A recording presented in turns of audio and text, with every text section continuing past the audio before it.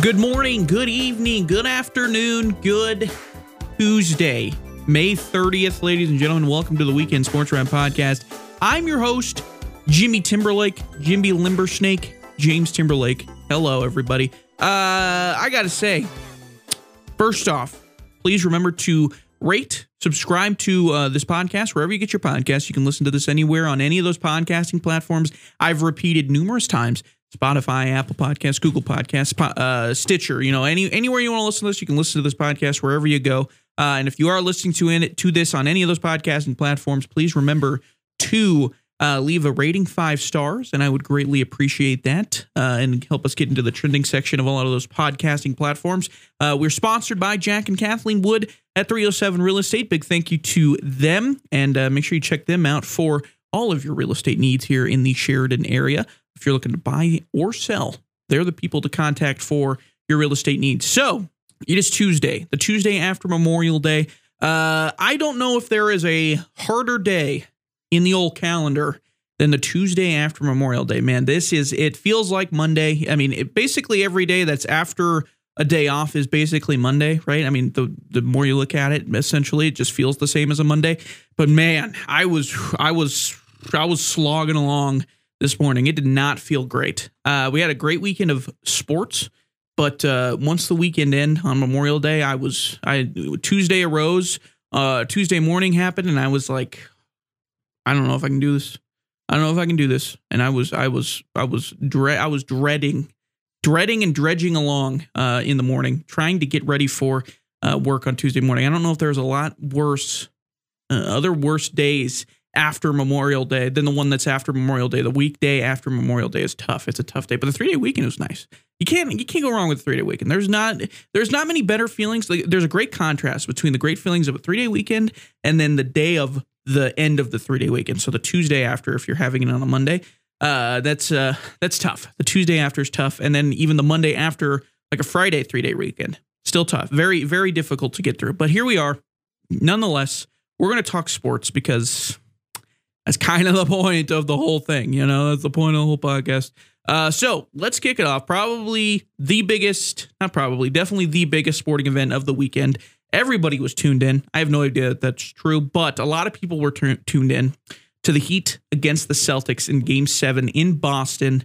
What a game. It wasn't a very good game. After basically Jason Tatum went down with an injury in the very first play of the game for the Celtics, and I don't want to say it was wrapped from there, but I mean, it was a lot of people were saying, obviously, he was a shell of himself, and he did not play very well. But I mean, you still got enough pieces there to, at very least, you'd think the Celtics to be able to beat the Miami Heat in that scenario if Jason Tatum is not playing as well. And they've shown that they have been able to do that in previous games in the series. So for Jaylen Brown, Al Horford, all those guys to really just not show up either for that Game 7 was very disappointing. They had the entire starting five basically for that team was not good in that game. Brown ended up shooting 8 for 23 in 43 minutes. He only had 19 points. Derek White, who was the hero in Game 6, basically saved for the game long it lasted, saved the Celtics season in Game 6 with the tip-in buzzer beater at the end of Game 6. He had 18 points, 5 of 12 shooting. Horford was 3 for 8 with 8 points. Marcus Smart was 4 for 10 with 9 points. They shot a collective 9 for 42 from 3, 21%, and you are almost never, ever going to win a playoff game, an NBA game, nonetheless a playoff game, shooting 21% from 3 while jacking up 42 threes. It's just almost never going to happen. Jason Tatum, like I said, he got hurt in the first play of the entire game, and that was more or less pretty much it for Boston when it came to this game. They led, I believe it was 9 to, the last lead that they had was 11-10 with 4:02, almost 3.5 minutes left in the first quarter. And then the Heat took the lead with 3.5 minutes left in the third quarter, or in the first quarter, and the Celtics weren't able to come back from that. Basically, the Heat led the entire rest of the game, went on a crazy run, and they were able to hold off, led by basically 10 to 20 points the entire rest of the game. So that game was basically over once Tatum went down with an injury and he was kind of a shell of himself. But then also the fact that nobody else around him on that Celtics team was able to step up in that moment, especially Jaylen Brown. He was kind of a disaster in this game. Like I said, he had 19 points, but he shot 8 for 23, 1 for 9 from 3. There are big question marks around this team, the Celtics, at this point, because I don't know what you do with the construction of the team that you have now. Do you run it back with a lot of the people you have? You're going to have to try to re-sign Brown if he wants to come back to Boston. He's not on a rookie contract or a rookie deal anymore, so he's going to have to be brought back on a new deal. And is he worth in that sense? Here's just this is I'm kind of picking my numbers here. But in the Eastern Conference Finals, Jaylen Brown, he averaged 19 points per game, 6.1 rebounds per game, 3.4 assists per game. He shot 41% from the field in the entire series and 16% from 3. 16, not 60, 16% from 3. Caleb Martin for the Miami Heat, the small forward for the Miami Heat, 19.3 points per game, 6.4 rebounds per game, 1.7 assists per game on 60.2% shooting and 48% from 3. Am I saying Caleb Martin's the better player? Absolutely not. I don't think he's the better player long term or anything like that. Jaylen Brown was much better in the regular season, and and for most of the postseason, he's been a better player than Caleb Martin. But there is something to be said about the fact that you get into the Eastern Conference Finals and your number 2 guy is not putting up the same numbers as a guy that was basically signed, I think, to like a vet minimum playing small forward for the 8-seeded Heat. There's a problem there. That can't. Your number two guy has to be better than that, and then a guy that a lot of people believe that could eclipse to be a number 1 over Tatum at certain times. He can't be doing that. Can't be shooting 41% from the floor in the Eastern Conference Finals when they absolutely need him the most. And trying to come back from a 3-0 deficit didn't help either. The Celtics gave the Heat all the momentum. They almost came back and won it, but again, after Tatum got injured in that first play, it was game over for the Celtics. The season was over. So, in my opinion, I would not be stunned, I guess is what I should say, if they didn't bring it back. There's already reports that Jaylen Brown, the Celtics are expected to re-sign Jaylen Brown because I'm assuming they're going to be making changes at the head coaching position because Mazzulla was kind of a shoe-in once Ime Udoka got dismissed from the team due to personal reasons, dealing with there was an in-organization relationship going on with somebody in the organization, and Ime Udoka, even though he was married, that became a whole situation. That really, I don't want to say that capsized the entire ship per se for the Celtics, because, you got to be able to, that sort of thing, put it on. I mean, it happened at the very beginning of the season, and you have to be able to kind of overcome that sort of stuff if you want, and maybe not that extreme, but if you want to be able to become NBA champions. People go through certain things in the front office every single year. That's just, it's commonplace in the NBA. The NBA is one massive soap opera. Now, granted, that was one of the biggest stories before the season started, or at the beginning of the season, was what they were going to do with Ime Udoka. He led them to the NBA Finals just a year prior. He was the head coach of the future, quote unquote, for the Celtics. So that was a very big issue. But again, the NBA is filled with stories like that. It is story after story of soap opera type writing and stuff like that in the NBA. So you have to be able to overcome that sort of thing if you want to become NBA champions. And the fact that I would imagine Joe Mazzulla is probably gone after the season, which is, the NBA coaching carousel like I said, it's a soap opera. The coaching carousel in the NBA is unbelievable. Nick Nurse got fired from the Toronto Raptors, and now he's going to be head coach for the Philadelphia 76ers. Doc Rivers is getting interviews again. He's getting interviews again for head coaching positions. That 2007-2008 NBA championship that he won with the Boston Celtics is doing an unbelievable job. I don't know what he does in job interviews to become head coach, but whatever he does, he needs to teach a class because it is incredible. Nobody is better at getting into positions that he probably doesn't, I don't want to say he doesn't deserve, but there are better candidates for than Doc Rivers, because Doc Rivers, the merits of that 2007-2008 championship with the Boston Celtics 15 years ago is really, really driving. It's probably not the only thing. I'm not a person that, obviously I'm not a head coaching savant by any means, but man, we've seen him fail in the playoffs time and time again on multiple teams. And the fact that he is still being looked at as top head coaching candidates for multiple teams, whether it was the Suns, I believe the Milwaukee Bucks were looking at him. They just hired a new coach as well, but they were looking at him as well. Is incredible. I can't believe that people were still falling for the Doc Rivers trick every offseason. It is a staple of the offseason. If Doc Rivers is a head coaching candidate and he is available, there is a possibility that he is going to be interviewed for a head coaching job and possibly get said coaching job. That is a staple of all Doc Rivers free off seasons in the NBA. It's one of the most incredible things, the fact that he is repeatedly getting jobs in coaching in the NBA. That 2007, 2008 NBA championship is doing wonders for his resume. And I don't know what he says in those interviews, but he's got to teach a class. He's got to show people how to interview for jobs, because he would get people millions of jobs. He would increase the job rate by tenfold if he was giving classes about how to get jobs in the country for different positions. He's one of the best in the world at it. But yeah, it's just the NBA in general, it being a soap opera, and the fact that it's just a rolling carousel of head coaches that come in and come out of every single organization. Nick Nurse is going to be tossed around the league over and over again. Same thing, similar to Doc Rivers. It just feels like that is what's going. And I wouldn't be surprised at this point if Monty Williams found a spot as well. I don't know who else is hiring at this point. I think Toronto's still hiring, so he could end up in Toronto. Milwaukee just hired their head coach, so he won't go to Milwaukee. I think there was a couple other head coaching candidates, but Monty Williams is good enough to be a head coach in this league, and he's going to find a spot. And it's just going to be a rolling swap of head coaches in the NBA. It's one of the weirdest things in all of major sports. It's different for the NBA more than any other league that we see. Maybe the NFL. The NFL has it going on a little bit as well. There are certain guys, the MLB, that kind of get tossed around a little bit. NHL has that issue as well, from what I understand. Not really an issue, but definitely has that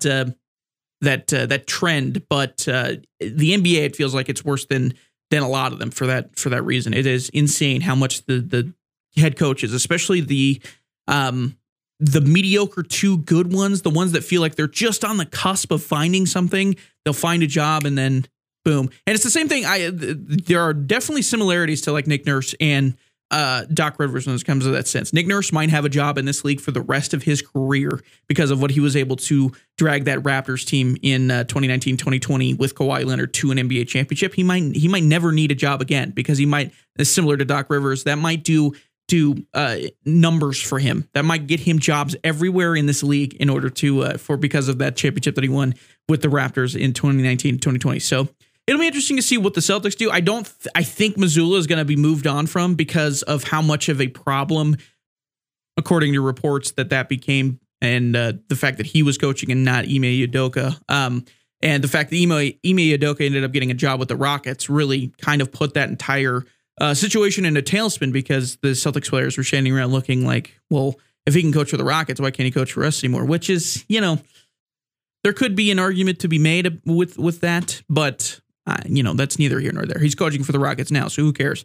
So I think the Celtics will probably move on from Joe Mazzulla. Again, he felt like a shoo-in when Ime Udoka got dismissed from that team.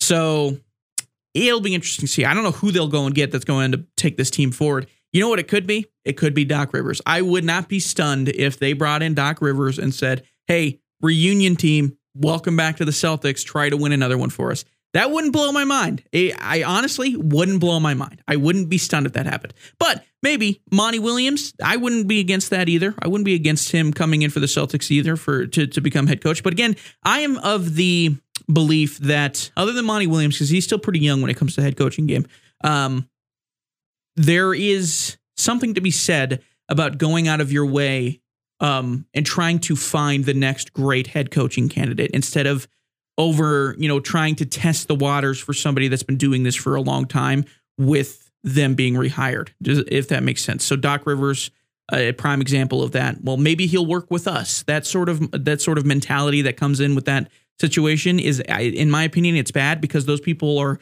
crazy creatures of habit, and change for them usually does not happen when it comes to head coaches, because they are creatures of habit, and that is not something that they're usually very good at adjusting to, trying to change to become better, to adjust for the team that they have versus the team adjusting to what the coach has. It seems like that's become a problem for Doc Rivers and other coaches in the league that have, gone on to be fired for that same sort of situation. So it'll be interesting. I think the Celtics, I'm hoping the Celtics, I'm not a Celtics fan, but I think in order for them to take the next step in order to make it back to the finals and then ultimately win the finals, I don't think Jaylen Brown's the answer. I think they should be okay with moving on from Jaylen Brown, to be honest with you. I don't know. There's not a lot of big names in free agency this upcoming season that you can really slot in there and be a good fit. Brown still, and the other thing is Brown still has a year left on his contract. He's going to be making $28.5 million. He's eligible for that Supermax extension. But again, I don't know if that is something the Celtics would want to explore. I think if he does sign that max extension, he'd be making 5 years. It'd be 5 years, $290.3 million in the summer. So to me, I think obviously you stick with Tatum, you stick with a lot of the other guys that are still under contract. I think right now for the Celtics, for them that are not under contract, they have a club option on Mike Muscala, who's whatever. Not a prominent name when it comes to their playoff roster. Danilo Gallinari, obviously, which is somebody they probably would have desperately wanted with his 3-point shooting ability. So we might see him back. That might be a good addition to that team. Grant Williams is a restricted free agent, so I would assume they're probably going to match whatever team comes through and throws money at Grant Williams. But in free agency, Draymond Green is a free agent this season, and I think that would be a great fit for this team because it seems like they need somebody like that. Cagey vet, quote unquote. Al Horford's kind of that right now, but he's not, especially on the defensive side, he's not that kind of guy, the same guy that Draymond Green is. I think that would be a good signing for them. If not him, Chris Middleton's a free agent. I would be stunned if he doesn't go back to Milwaukee, but he is technically a free agent right now.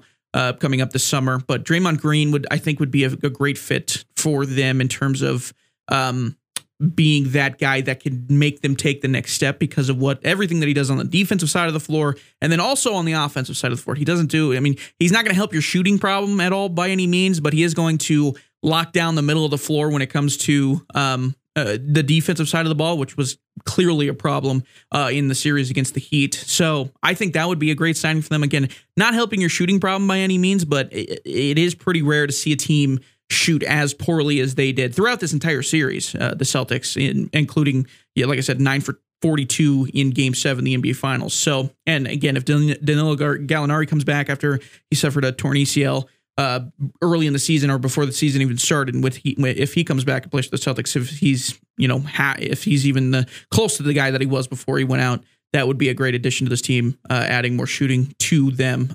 So we'll see what the Celtics do, but this is the most important time for them. This is the moment right now for the Celtics is going to be what either puts them in the driver's seat to become a dynasty for years to come with two very prominent players, two young, very prominent players on their roster, and Jason Tatum, Jaylen Brown, or a team that will look back on and be like, wow, that was a disappointing run with a guy like Jason Tatum, who is seemingly going to be one of the better shooting guards / small forwards in this league for years to come.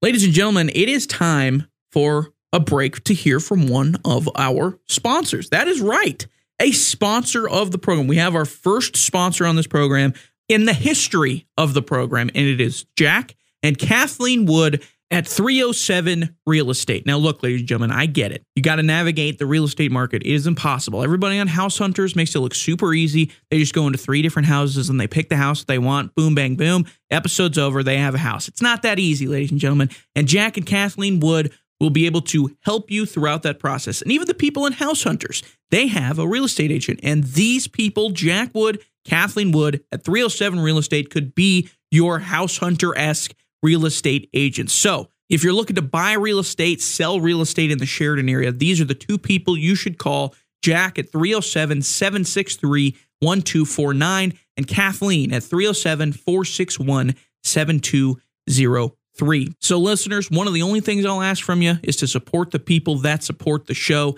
And that includes these 2, Jack and Kathleen Wood at 307 Real Estate. Thank you very much for the sponsorship, and make sure you contact them for all of your real estate needs at 307-763-1249 and 307-461-7203. Okay, so the Celtics loss sets up a NBA Finals that I think a lot of people, at least for the Western Conference Finals, the Western Conference champion, they were probably expecting. But the Eastern Conference champion, no. From out of nowhere, the Miami Heat, they just get hot at the right time. Jimmy Butler ends up playing like a Jordan Light, Kobe Bryant in the playoffs. Bam Adebayo, he shows up at times, but then randomly, the Heat continue to just find these guys from out of nowhere, from the slums of NBA or of basketball, of the basketball world. Caleb Martins, the Duncan Robinsons, the Gabe Vincents of the world just show up out of nowhere, and they end up playing very important minutes and end up playing very well. Caleb Martin, a small forward, played 40 feet, played more minutes than anybody else on the entire Heat team. Played 45 minutes in the Game 7. He shot 11 for 16 with 26 points, 10 rebounds, and 3 assists. Can anybody here tell me where Caleb Martin went to school, where he went to school, and where he was drafted in the NBA draft? I'll wait. I'll give you just a second. Just kidding. That was a trick question. He went to Nevada, and he went undrafted. And then the Miami Heat out of nowhere come in, swoop in. They see him. They're like, hey, we like this guy. Let's pick him up. They sign him 3 years, $20.5 million, which is looking like a fantastic deal at the moment. He only averaged almost 10 points a game in the regular season, but it's just weird. I mean, I don't get it. The Heat just find these guys who come out of nowhere, and they pop in, they say, hey, I'm actually really good at basketball, and then the Heat just exploit it in the best way possible. They find ways to make these guys fantastic basketball players, and then they just go on and have run after run after run, year after year after year, have these runs in the playoffs that they come out of nowhere. They come out of nowhere. And let's not forget either, they have been without Tyler Hero for most of this playoff run. He got injured like early in the Bucks series at the beginning of the season, or at the beginning of the playoffs. Victor Oladipo went down, and he's out for the rest of the season. I believe he tore one of the ligaments in his leg, so he's done for the rest of the season. That was in the middle of the playoffs, so they lost him as well. So they had to count on guys like Max Strus, Gabe Vincent, Cody Zeller plays for this team. Granted, Cody Zeller, I mean, the Zeller minutes are kind of funny at this point. But Duncan Robinson from Michigan just comes out of nowhere. Caleb Martin, like I said, and Hero, even Tyler Hero was kind of came out of nowhere with how good he ended up becoming. I don't think a lot of people expected. So it's just, I mean, there's not a better organization in terms of developing just from out of nowhere players like the Miami Heat to just be in that moment. And this is a team that will just execute you to death. Like Jimmy Butler is somebody that can rescue this team from the draws of the moment of elimination, more or less. But the big thing that the Heat are able to do better than anybody is basically better than everybody. I think I can say it better than anybody. They will just execute you to death. They will make the right plays, be in the right positions all the time. They don't make mistakes. And if they do make mistakes, they can get into real big trouble because they don't have, other than Jimmy Butler, a guy that they can really, really lean on to drag them out of those situations, similar to a lot of those, to a lot of the other teams. Like, I mean, Jokic is one of those guys. Jason Tatum should be one of those guys. And the list goes, Joel Embiid's one of those guys, and the list goes on. But for whatever reason, the Miami Heat just know a way to execute, not make mistakes, and it's a huge testament to Eric Spoelstra. That is something, I mean, Heat culture, quote unquote Heat culture, is a real thing. And if you watch them, they know where to be in the right spots. They do their job. The Miami Heat are similar to the Patriots in the NFL. Patriots, obviously, they had Tom Brady, which is the greatest football player of all time, but they were finding random guys to play wide receiver that weren't necessarily people that were known. And then they went in to the Patriot organization. They came in, they did their job, and they ended up playing very well for, granted, one of the best quarterbacks of all time. But in the sense that you go into the Miami Heat and you are taught Heat culture, quote unquote, and you are basically taught to do your job and everything else will work around it, because this is how good we are at effectively making a game plan that can beat almost anybody. And if you don't mess it up, if you don't mess up out on the court, then we will win the basket. We will win the game. If you don't mess up on defense, we will lock down just about any offense in the game. They were one of the worst offensive teams in the league in the regular season, but they developed a game plan to go through the playoffs, and it has worked flawlessly for them because they are just executing these teams to death. They are letting them beat themselves, and they're going to the NBA Finals because of it. I mean, this team got blown out by the Atlanta Hawks in the first play-in game. John Collins, I think, had like 20, not John Collins, excuse me, Clint Capella had like 20 plus rebounds in that game. They looked terrible. The Miami Heat looked like they were just on their way out. They were looking towards Cabo and excited to get on the banana boat to go to Cabo and just hang out for the rest of the summer in somewhere that was sunny other than Miami and beautiful. But from out of nowhere, they beat the Bulls. They were down in that Bulls game and the other play-in game as well. They were on the verge of losing that game. They beat the Bulls, and then they just made tight work of the Bucks in 5. They beat the Knicks in 6, and then the Celtics in 7, and they led the Celtics 3-0 in that series. So, and they dominated in a lot of those games, the first 3 games of that series. So, it's a testament to how good that organization is run. So with how well they look for the most part, night in, night out, if they're executing the way that they're supposed to, if they're making shots on a regular basis, they will just execute you to death. There's nobody better than the Miami Heat at doing that, where they don't have necessarily, other than Jimmy Butler. Bam Adebayo can be a star at times, but especially in this past series with the Celtics, he has looked more like the old Bam Adebayo that makes, I think, a lot of Heat fans a little bit nervous because he has shown that he's kind of regressing a little bit in that sense, where he has gotten a little timid when he's got a small guy on him or something like that he should be able to post up and dominate easily. Bam Adebayo has started to show that once again, which should make Heat fans a little bit nervous. But when he's on, it's a 2-star team, obviously. But again, Jimmy Butler's the only guy that can drag them out of that situation. The rest of them just have to do their job, and it's effective to the most part that they're able to do and go on and make this run. It's a testament to how good they are. Now, granted, it's a bad matchup with the Nuggets. The Nuggets, this is a very bad matchup that the Heat have. The Nuggets should.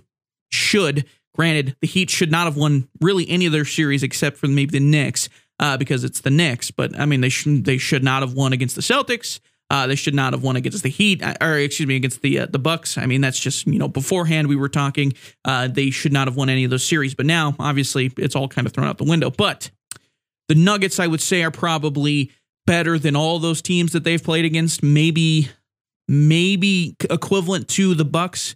But the Bucks were dealing with injury issues as well, and the Heat just ended up catching fire in that series and getting a lot of things that were breaking their way. But the Nuggets, I mean, in the matchup issues that they're going to have with the Nuggets, Jokic against Bam is going to be a huge issue.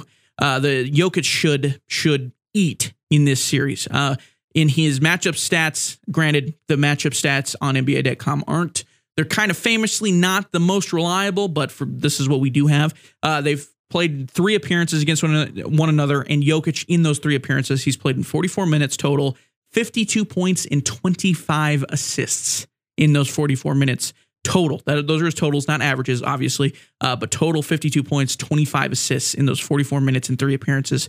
It should be a situation where Jokic, I mean, the Heat don't have the facilities to match up well against a Nikola Jokic or even a Michael Porter Jr. on the outside at small forward. They don't have the length in that sense, and Bam Adebayo at 6'9" is basically their center, and Nikola Jokic is going to, I mean, you would imagine he's going to be able to post up Bam all day long, no problems.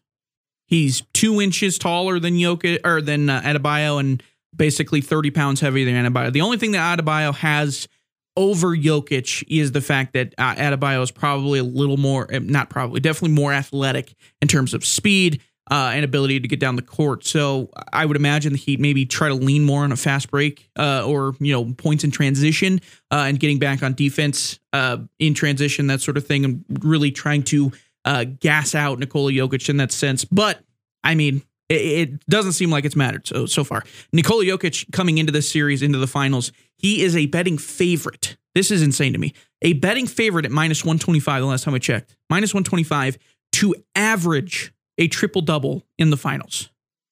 Minus 125 to average a triple-double in the finals is absolutely absurd.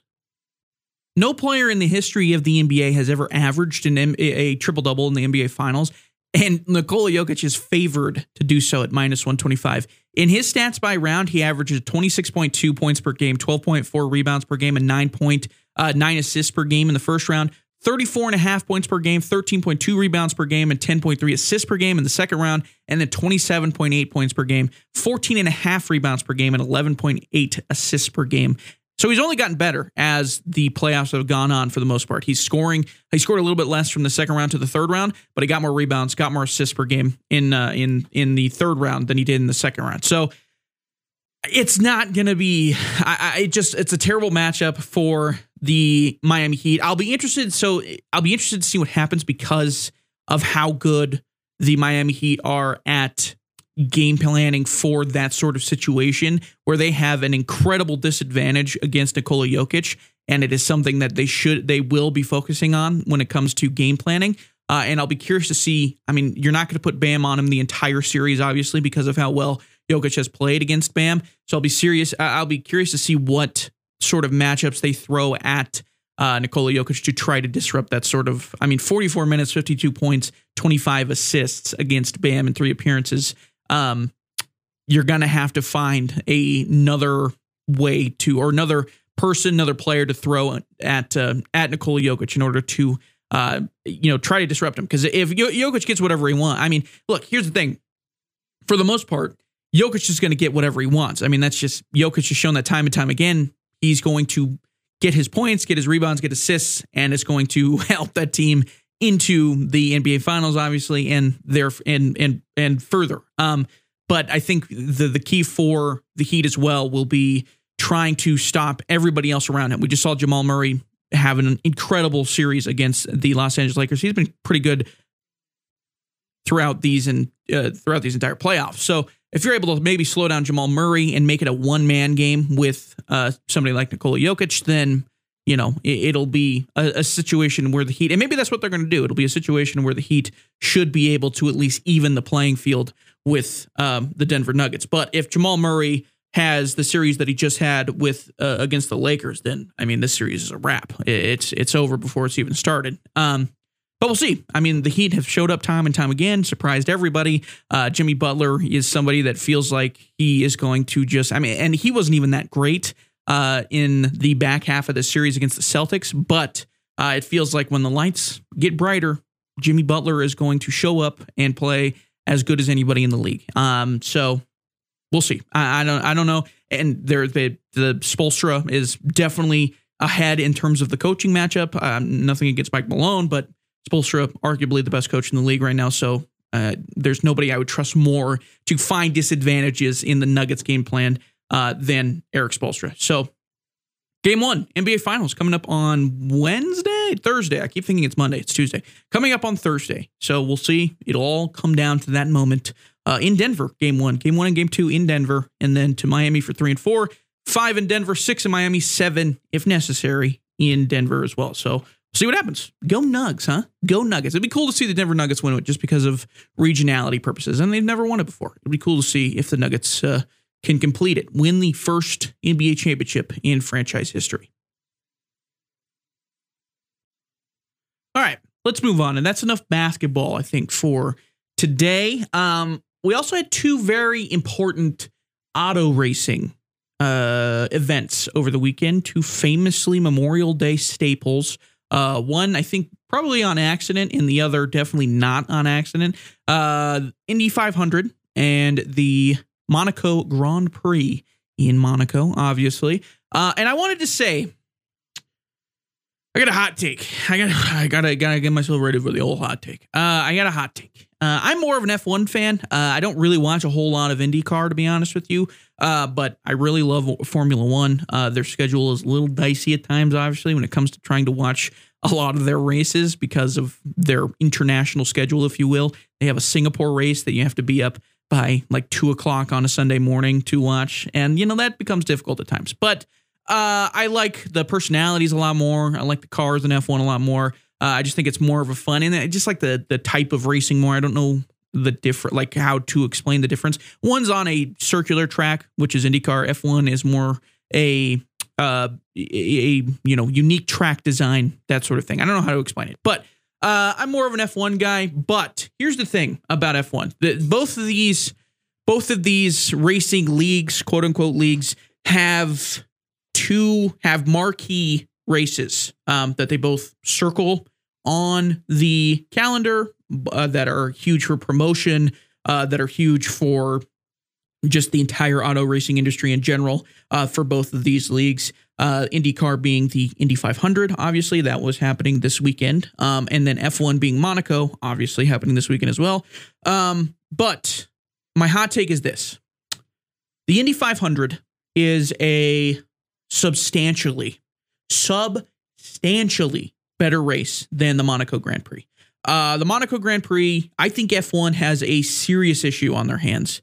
And they probably don't see it this way, honestly, because of how much attention the Monaco Grand Prix gets, especially beforehand. It is very much a very cool location for a race. It's right in the middle of Monaco, right on the coastline. It's a very, very cool venue. It would be one of my top 5, sporting events I'd want to go to would be the Monaco Grand Prix. But with that being said, it is very, very much for the most part, a dull race when it comes to the F1 calendar. The F1, I have the overtaking data here to going back to, I think it's 1984. Monaco by itself is a race that is largely known to a lot of people, I think, as being a very boring race in the grand scheme of things. I think a lot of people don't enjoy watching Monaco. They enjoy Monaco for the pomp and circumstance that it brings towards F1 and the promotion that it brings to F1 because it's, it's the biggest race on the calendar because of how unique it is. It's a street race right through the center of Monaco, again, right on the coastline. It's a beautiful track to watch a race at. It's very unique in that sense. But it's got a real issue when it comes to the actual enjoyment of watching the race, especially on TV. It'd be a lot cooler to be there in person to actually watch it. But on TV, it is a very dull race to have to watch because of Monaco as a Grand Prix in general. I think I've talked about this before last year when we talked about the Monaco Grand Prix. But as the cars have evolved in that sport, they've become longer, they've become bigger, and Monaco as a track has not evolved at all because it's on the actual streets in Monaco, so you can't really widen the streets or anything like that to make it a more fun track or a more fun race to watch. Just for that reason, to make it a more fun race to watch. So it's become a lot more difficult for these cars to try to overtake one another in the tiny, very, very close quarters track of Monaco. And with that being said, here are some of the overtaking data. So this year, this one that was on Sunday was one of the most overtake heavy races for Monaco in recent memory. And it's mainly because it started raining towards the back third of the race. So racers were pitting for different tires, and then people didn't have the correct tires on at the right time, so they were slipping and sliding all over the track. That allowed other racers to get into position to overtake. So they had 22 overtakes in this race, in the race this past weekend, which is a huge outlier in Monaco's history. Back in 2022, I'm just going to go down the list. In 2022, it was 13 overtakes. They only had 13 overtakes in that entire race. To give perspective about the actual races around them in general, 13 was in 2021 the lowest, not by far. Singapore's in there as well, which is also a pretty tight track, similar to Monaco. It only had 16. But in a lot of the other races that happened on actual tracks, like Belgium had 74 overtakes, Hungary had 61, Austria had 67. 34 in Australia, which is another street track as well, but 34 is a lot. 52 in Miami, 48 in Spain. I'm just going down the list. 35 in Canada. You get the point. A lot of overtakes in a lot of these other races. The Netherlands had 23, which was another one. Back in 2021 in Monaco, in the race in Monaco in 2021, this isn't a joke. This is real. 0 overtakes. 0 overtakes in Monaco in 2021.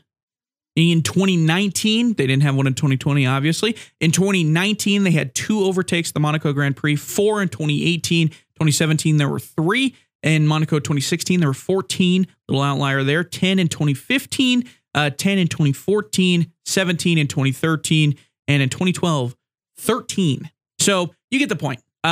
In my opinion, as the marquee race for Formula One, this should be the race that a lot of people talk about, not just before the actual race happens, but also after the race happens. Nobody wants to talk about Monaco after it happens because it is such a slog of an actual race. There's 78 laps, and even this year, Max Verstappen, and it was pretty fun towards the back third because of the rain coming down. But towards the end of the race, with Max Verstappen leading the race, he was up by like 25 seconds on Fernando Alonso. We knew who was going to win that race, and that's kind of been a problem for F1 throughout the season. The Red Bull cars have just been substantially better, basically in every section than any of the other cars in the entire field. So that's kind of been a problem this entire season. But for it to be in Monaco, and the fact that year after year, as it being the premier race for Formula One, it to be as boring as it really is, it's just not a fun race to sit down and watch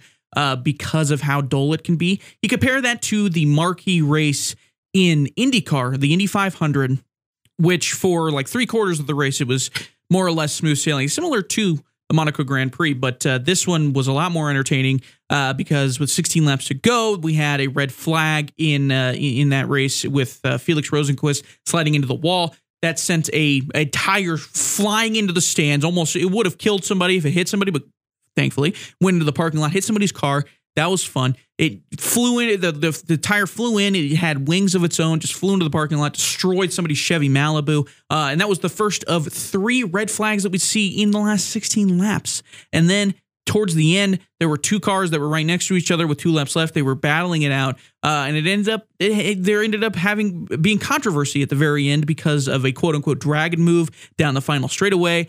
And it led to Josef Newgarden winning the race. And now we have article after article after article of talking about controversy in the Indy 500 because of the way that the race finished. It's just, you don't see that for Monaco at all. There's no controversy for Monaco. It's basically, hey, Monaco's very much a racer's an intro to F1 because this is, the race that everybody knows. Hey, watch this race. Even honestly, for that race, I wouldn't tell people if they're getting into F1 to even watch that race, to be honest with you, because of how dull it is. Watch a lot of the other races, though. Watch Spain's coming up. That's usually a pretty entertaining race because of how wide open that one can get. Singapore is even an entertaining race, even though it's similar to Monaco in the sense that it's very small, very compact, but it's on a lesser sense than Monaco in that sense. But Belgium's always a fun track to watch. The Circuit of Americas in Austin is one of my favorite tracks in the entire field. That's one of the best tracks in the world. I love watching that race. That one's a fantastic race to watch. That one, so watch that one. Just that would be, Monaco would really, for somebody that's getting into the Formula One circuit, Monaco would probably be the last race I'd tell people to watch because of how dull it can be. And how dull it usually is. I mean, we just went through all those overtakes on that list, and that's usually the situation for Monaco. You're getting whoever's first, second, third. I mean, your top 5 in qualifying is usually how it's going to end up. It might be jumbled just a little bit because of certain pit strategies and stuff like that, but it's not going to change that drastically as the race goes on because nobody can overtake one another because of how narrow and confined it is compared to how much bigger the actual cars are at this point compared to when they first basically invented the Monaco Grand Prix back in, what was it, the 1920s, essentially.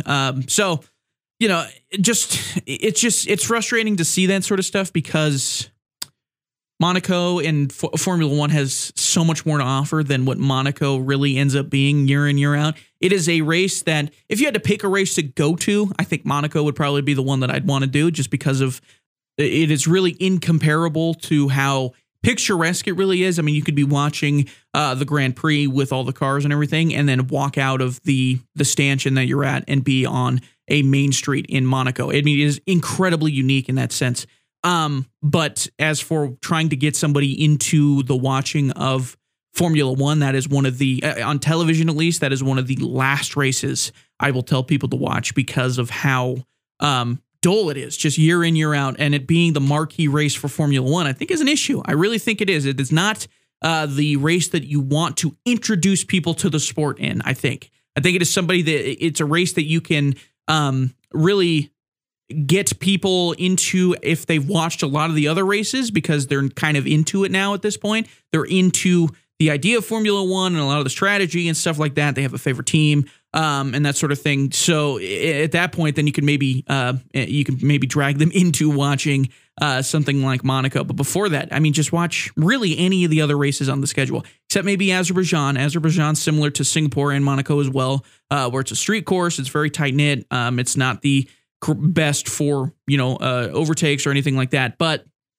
there are plenty of other races that are fantastic at that. They're much more palpable for actual race situations and actual racetracks. It'll be interesting to see what they do for Vegas, because we've seen the Vegas track and everything.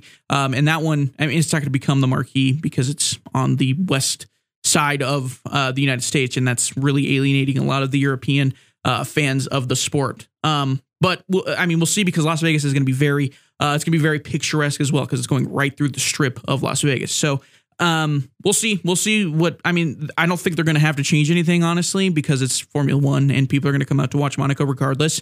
But I just think in comparison, because they're both going on, the difference in reaction to both marquee races for both racing organizations and the Indy 500 and Monaco Grand Prix are so palpable and so different. And the Indy 500, a lot of the reports afterwards make you want to watch that a lot more than the Monaco one, because for Monaco, it is very much, yeah, that happened as expected because it's Monaco. Now, granted, it wasn't like that this year because of the rain. The rain kind of came in and saved a lot of that race in terms of watchability. But for the most part, a lot of the Monaco Grand Prix it was very much more of the same. Okay, that's my spiel on Indy 500, Formula One, big races over the weekend, over Memorial Day weekend. I don't think Monaco Grand Prix, the Monaco plans it that way to be it over Memorial Day weekend for the U.S., obviously, but it worked out perfectly. I mean, how about that? It was perfect time for that. The Indy 500 obviously plans it around that sort of thing. But it was a good weekend for both of them. Again, Formula One is going to make a ton of money and get promoted a ton because of it just being Monaco. But I think it got outshined by the Indy 500 this year. And the fact that they happened both on the same weekend, I don't think helped in that sense. But let's move on. I'm going to talk about something very quickly here because we are running short on time. It is almost is maybe a strong word. 4 months out of college football, and that gets me into the mood. I'm getting ready for college football, okay? And I don't think there's been really anything more talked about in college football this offseason. I'm racking my brain right now, than Deion Sanders and the University of Colorado. I think that's been one of the, if not the biggest storyline of all of college football, one of the biggest storylines in all of college football. But something we need to talk about. We're talking about, a lot of the conversation around Colorado has been the expected success because of the hiring of Deion Sanders, the fact that he's going to pull in recruits like crazy out of the transfer portal, and as well as recruiting because it's Deion Sanders. It's prime, one of the coolest dudes to ever play the game of football and maybe even coach the game of football. One of the coolest dudes to ever coach and play the game of football. But with that being said, he was able to more or less turn around Jackson State as an HBCU in terms of football. We'll see how much they can kind of last that long. I know they've probably been more or less gutted by the fact that Deion Sanders left. A lot of those kids went to Jackson State because Deion Sanders was the head coach at Jackson State. So the fact that he left and the accessibility of the transfer portal probably did not help their situation at all. And a lot of the Jackson State players moved on to play at Colorado. But with that being said, after their spring game at the Colorado spring game back in, I think this was early April, literally a month ago, give or take, they've had the Colorado Buffalo have had 18 players enter the transfer portal after that spring game. And we got to talk about what is success for Colorado at this point. Colorado's been terrible as a football school the past 5 to 7 years, I want to say. I mean, they haven't had a winning season since 2016, if you don't count 2020, because they were 4-2. I don't really count 2020. But in 2016, they were 10-4. Since then, they went 5-7 in 2017, 5-7 2018, 5-7 in 2019. 2021, they were 4-8, and then 1-11 last year. So as for Coach Prime, what do we see as success for that team? Do we see 2 years as being successful for Colorado, given everything that that Coach Prime has brought to that program already? He's already brought to that program media availability. I mean, just the fact that he's brought tons of money into the school because of ticket sales. I think season tickets have already been sold out for a lot of their almost all of their home games this year, and then basically, a lot of the media attention that Coach Prime has brought along with him has more or less paid for itself as well for Colorado. And they've been one of the biggest stories in all of college football during the offseason. But how much more interesting is it going to be for fans and, media in general if Colorado ends up going 2-10? You can look at their schedule right now, and they have a brutal schedule. They start the season off on the road at TCU, the defending runner-ups in the national championship. They got hammered by Georgia, but nonetheless made it there regardless. So that is more than likely a loss. They go at home against Nebraska. Nebraska hasn't been great either, but they got a new head coach in Matt Rule. So a new situation there. Matt Rule's been a really solid head coach when he was coaching for Baylor before he went up to the Carolina Panthers in the NFL. He was a very solid head coach for the Baylor Bears when he was down in college football. So Nebraska could be on the turnaround.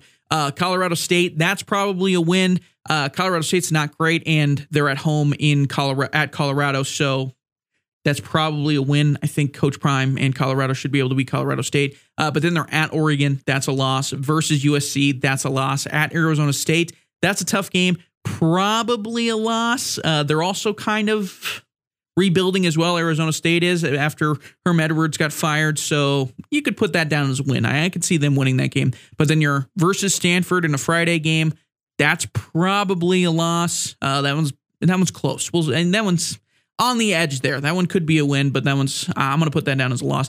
At UCLA, that's a loss. Versus Oregon State, feisty team in Oregon State, that's a loss. Versus Arizona, another team that gave problems to a couple teams. They were feisty as well. That's a loss in my opinion. At Washington State, that's a loss. Another Friday game. And then at Utah, that's a loss. So in my head canon here, given we haven't seen crazy substantial turnarounds in college football very often, you have to be one of a very, very, very, very good head coach in college football to have a 1-year turnaround like we're expecting Coach Prime to have. And I just went down the list and I see 2 wins, possibly 3. Is that a success for Colorado at this point? 3 and 9? Is that a success for Colorado? Would Colorado fans be happy going 3 for 9 on the season after the offseason that they just had? I'd be curious to know. I don't know how many Colorado Buffalo fans I have. And is it Buffaloes or Buffalo? I always thought Buffalo was already plural. If it's Buffaloes, I apologize. But I thought Buffalo was already plural. Whatever, not really the point. But I'd be curious to see how Colorado fans react. Because at this point, if you're looking at the schedule right now, you're probably looking at 1-5 after 6 games, right? With the 1 win coming from Colorado State at home. TCU a loss, Nebraska a loss, Oregon a loss, USC a loss. I think that's fair. And then at Arizona State, which I'll put as a win, but so 1-4, through 5 games. 1-4 through 5 games. How are Colorado fans feeling at that point, if that is the case? Are there already firings being had? Like, where is the situation? Because, like, where do we mark success for Colorado? If 3-9 is success, I'm not trying to say either way which way I believe. It's you have to have a lot of context here with Colorado because of how bad they've been the last 5 years, 7 years almost. And I think 3-9, it's up to the fan. Like, how do they feel if they go 1-5 through 1-4 through the first 5 games? And they finish the season 3-9. Like, is that a success for Colorado fans because of what Deion Sanders was able to bring in the offseason? You're willing to give him a year, or are you having issues with the fact that if you go 3-9 with Coach Prime? Like, are you seeing a lot of change there in that sense? So I'm just curious. I'm curious to see. That is just something I found interesting to talk about because of how brutal their schedule is throughout the season. Their non-conference schedule sucks. At TCU, that's tough. versus Nebraska a year ago, that was probably a very winnable game. But I think Matt Rule is going to be able to make that team a little bit better. I don't think they're going to be all that much better than they were under Scott Frost, but I think in terms of value as a head coach, how good Matt Rule was at Baylor, we've seen what he can do with a team that's kind of down on their luck, like Baylor, when they were going through a lot of the issues that they had off the field. When Matt Rule came in, he started to turn that program around before leaving to Carolina to go coach the Carolina Panthers. So I think if anybody can do it, I think Matt Rule is a good pick for Nebraska. So we'll see. Colorado State, I mean, that's a disaster for also a disastrous team in Colorado. So we'll see. I wanted to pose the question so that I could have answers from Colorado fans. I'm assuming we have Colorado fans in the audience that listen to this show. And I'd just be curious to see what they have to say about the entire Deion Sanders situation and where they would be feeling if they, end up going 3-9 or whatever. If you end up, 5 wins or more, 4+ wins or more, honestly, with the schedule that they have, it's a success, in my opinion. I don't think you can be upset because you're going to have to upset at least one team, in my opinion. If I'm looking at spreads, I would imagine they're going to be dogs in a lot of these games, if not all of them, maybe other than Colorado State. I could see them being favorites in that, but all the other ones, they could legitimately be dogs in every other one of those games. I would not be stunned if that was the case. So if they walk out 4+ wins on their schedule, I think you can't be anything but happy at that point. So it'll be interesting to see. College football still, granted, still 3-4 months away, so it's a little early to be talking about this sort of stuff. But I saw their schedule for like the first time a couple weeks ago, and I just wanted to talk about that because the opinions should change with expectations depending on the situation, I think. And that's one of those situations, in my opinion. All right. That, ladies and gentlemen, is going to wrap up the show this week. I want to thank you very much for tuning in. Thank you very much to Jack and Kathleen Wood from 307 Real Estate for sponsoring the show. Make sure you contact them for all of your real estate needs, buying or selling. They're the people to talk to for all of your real estate needs. And make sure to rate this show on all your podcasting platforms that you're listening from. Apple Podcasts, Spotify, you know the gist by now. Give us a 5-star rating. I'd greatly appreciate that. This has been the Weekend Sports Wrap Podcast, and I have been your host, James Timberlake.